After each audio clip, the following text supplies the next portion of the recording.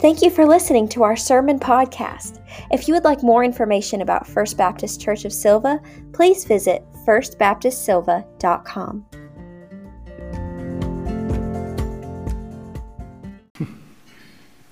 God sure does get a kick out of delivering people from their enemies. Once again, God is going to save the day. Just as it was when God liberated his people from the clutch of the Egyptians, this too is good news. But this time, God chooses a humble fella named Gideon to do this great thing. But Gideon didn't think so. He was visited by the angel of the Lord, we remember, even going so far as to hear from that angel that he was a great warrior. But Gideon, like us, didn't buy it. No, he didn't believe that what God was saying could ever be true. There's no way that God could do such a thing with somebody that's the runt of his family, and his family was the runt of the entirety of the people of Israel. No. The person that we meet at the beginning of this story is doubtful, anxious, unconvinced. And this, I believe, is certainly a universal experience. We might just get a sense that God is going to do something great in and through us, but boy, doesn't that feel fleeting? There's so many other competing ideas in our head to talk us out of that, to make us feel uncertain about what God might be trying to do with and through us. And as a result, our lives take on a shape of shapelessness. We're not defined. We don't declare anything. And we can't imagine why we are unfulfilled and don't know what joy tastes like. It reminds me of the story of the mother with the toddler child who increasingly, when she would place the child on the changing table, would be afraid of falling off the table. It's understandable, of course.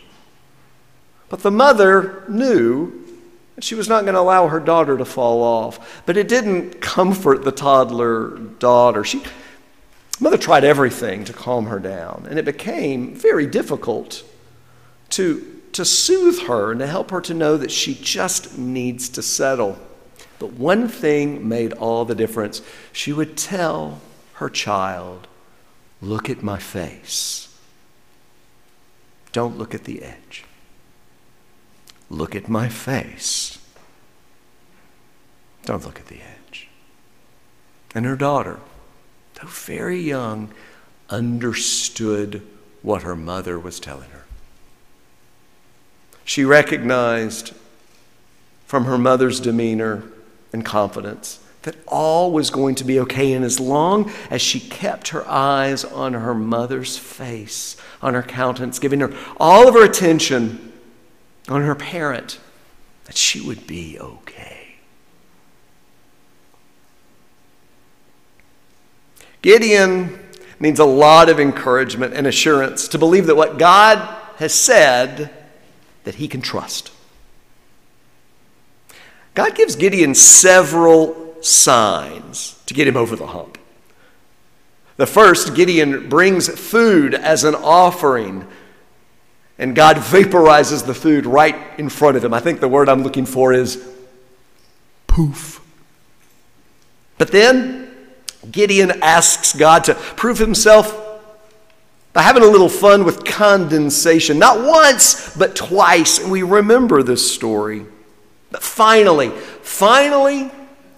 God gets Gideon to assemble his men to defend their people from an invading army. We remember, of course, that at the beginning of this story, Israel was lost.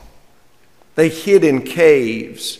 They cowered because they felt insecure and threatened. Each year, the Midianites would come, invade their land, raid their crops and their homes. But God heard their cries for help. Even though they had been disobedient, God took mercy upon his people.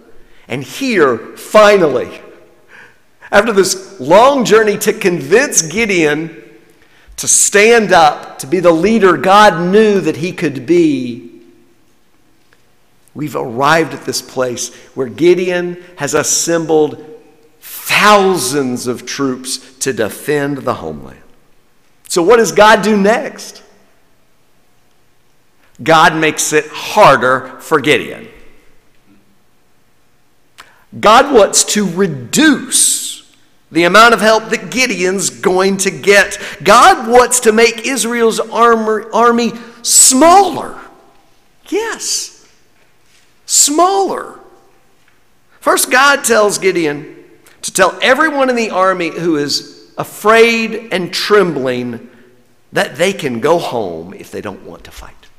And they can do so in honor. 2/3 of the entire army goes home. Just like that, Gideon loses 22,000 troops. Instead of 32,000 men, Gideon now has 10,000 to fight. Tell me, what kind of tactical sense does this make? Consequentially,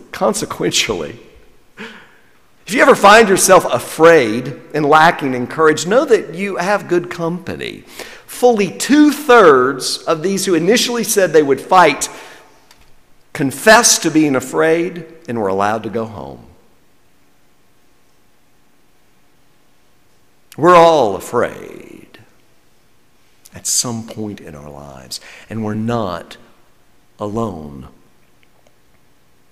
But then again, when you think about this, I think someone who might lead an army might say they would only want those who had the courage in that moment to fight to be present. Because otherwise, if you had individuals who were fearful, it could cause a panic and weaken their forces. Regardless, God still thinks Gideon's army is too well armed. So he tells them to go down to the river and to invite Gideon's men to take a drink and to watch and to observe. So those who go down to the water and cup the water in their hands are told to go home. And those who go down and get on all fours and drink like dogs are the ones who stay. So of those who go down and use their hands to cup the water, they number, out of the 10,000 remaining, 9,700. 300 of the troops are the most dog-like. And those are the ones that God wants to use. There, God says to them, there's your army, Gideon. Instead of 30,000 men, Gideon now has but 300 soldiers that look more like dogs than they do people. Y'all, Gideon's army could fit in this sanctuary right now with you in here also. This is insane. This makes no sense. This is not how you wage war. Check that. This is not how you wage anything.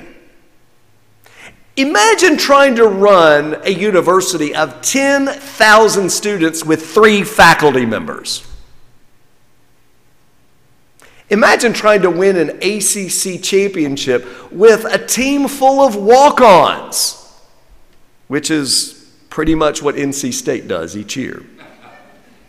Imagine running Amazon's global operations from Uncle Bill's flea market and then doing the shipping out of your grandmother's trunk. Imagine staffing all of Disney World with members of your Sunday school class. Morgan, you get to run Space Mountain, Pirates of the Caribbean, all the restaurants, and It's a Small World after all. Now, if you sprinkle some Jesus into this strange and insane story, you get a different rendering of the story of the feeding of the multitude. Hey, Jesus, you've been preaching for hours, and these people here, they're hungry and the stores are closed, so we better do something. What do you have to feed them? Jesus asks. Well, someone has a convoy of bread trucks parked down at the trailhead, says one. Another disciple says, and there's 5 boxcars filled with cans of tuna on the railroad tracks. Another pipes up, and a farmer's got a wagon full of carrots. And someone has a pretty big gift certificate to Chick-fil-A. And Jesus says, you know what? Bring me that boy with 5 loaves and 2 fishes. Who does this? Who makes it even harder for us to get something accomplished? Well, that would be God. But why? Why would God do this? Why does our God choose to operate in such a way? The answer is in our story. The Lord said to Gideon, the troops with you are too many for me to give the Midianites into their hand. Israel would only take the credit away from me, saying, my own hand has delivered me. Let there be no doubt about the forthcoming victory. God wants the credit. God wants to remove every ounce of our ability to boast. With God, it's all about Him. God knows well what happens when we claim success as our own, that it was really our own abilities and our own accomplishments. Because when we do, we forget about God and we worship ourselves. We celebrate ourselves. It becomes all about us. And that never ends well, does it? Something about pride goeth before a fall and all that. We worship an upside-down God. God delights in taking impossible stories and turning them into true life miracles. God likes to take out Goliaths with a shepherd boy. And God loves bringing salvation into the world through a teenage girl. And God is proud of taking a radical terrorist and turning them into a premier example of His love. And let's not forget that God's best work is accomplished on the cross, an image and symbol of shame with the finality of death on display for all to see. So if you think that God seems to just be making His plans harder and harder to accomplish, well, then rejoice and be glad. Because God's just getting started. Let us pray.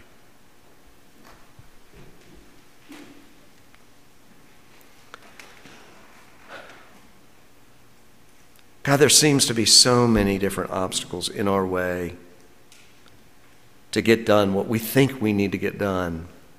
And just when we think we've got a handle on things, it just gets harder. And we don't know why, and we're discouraged.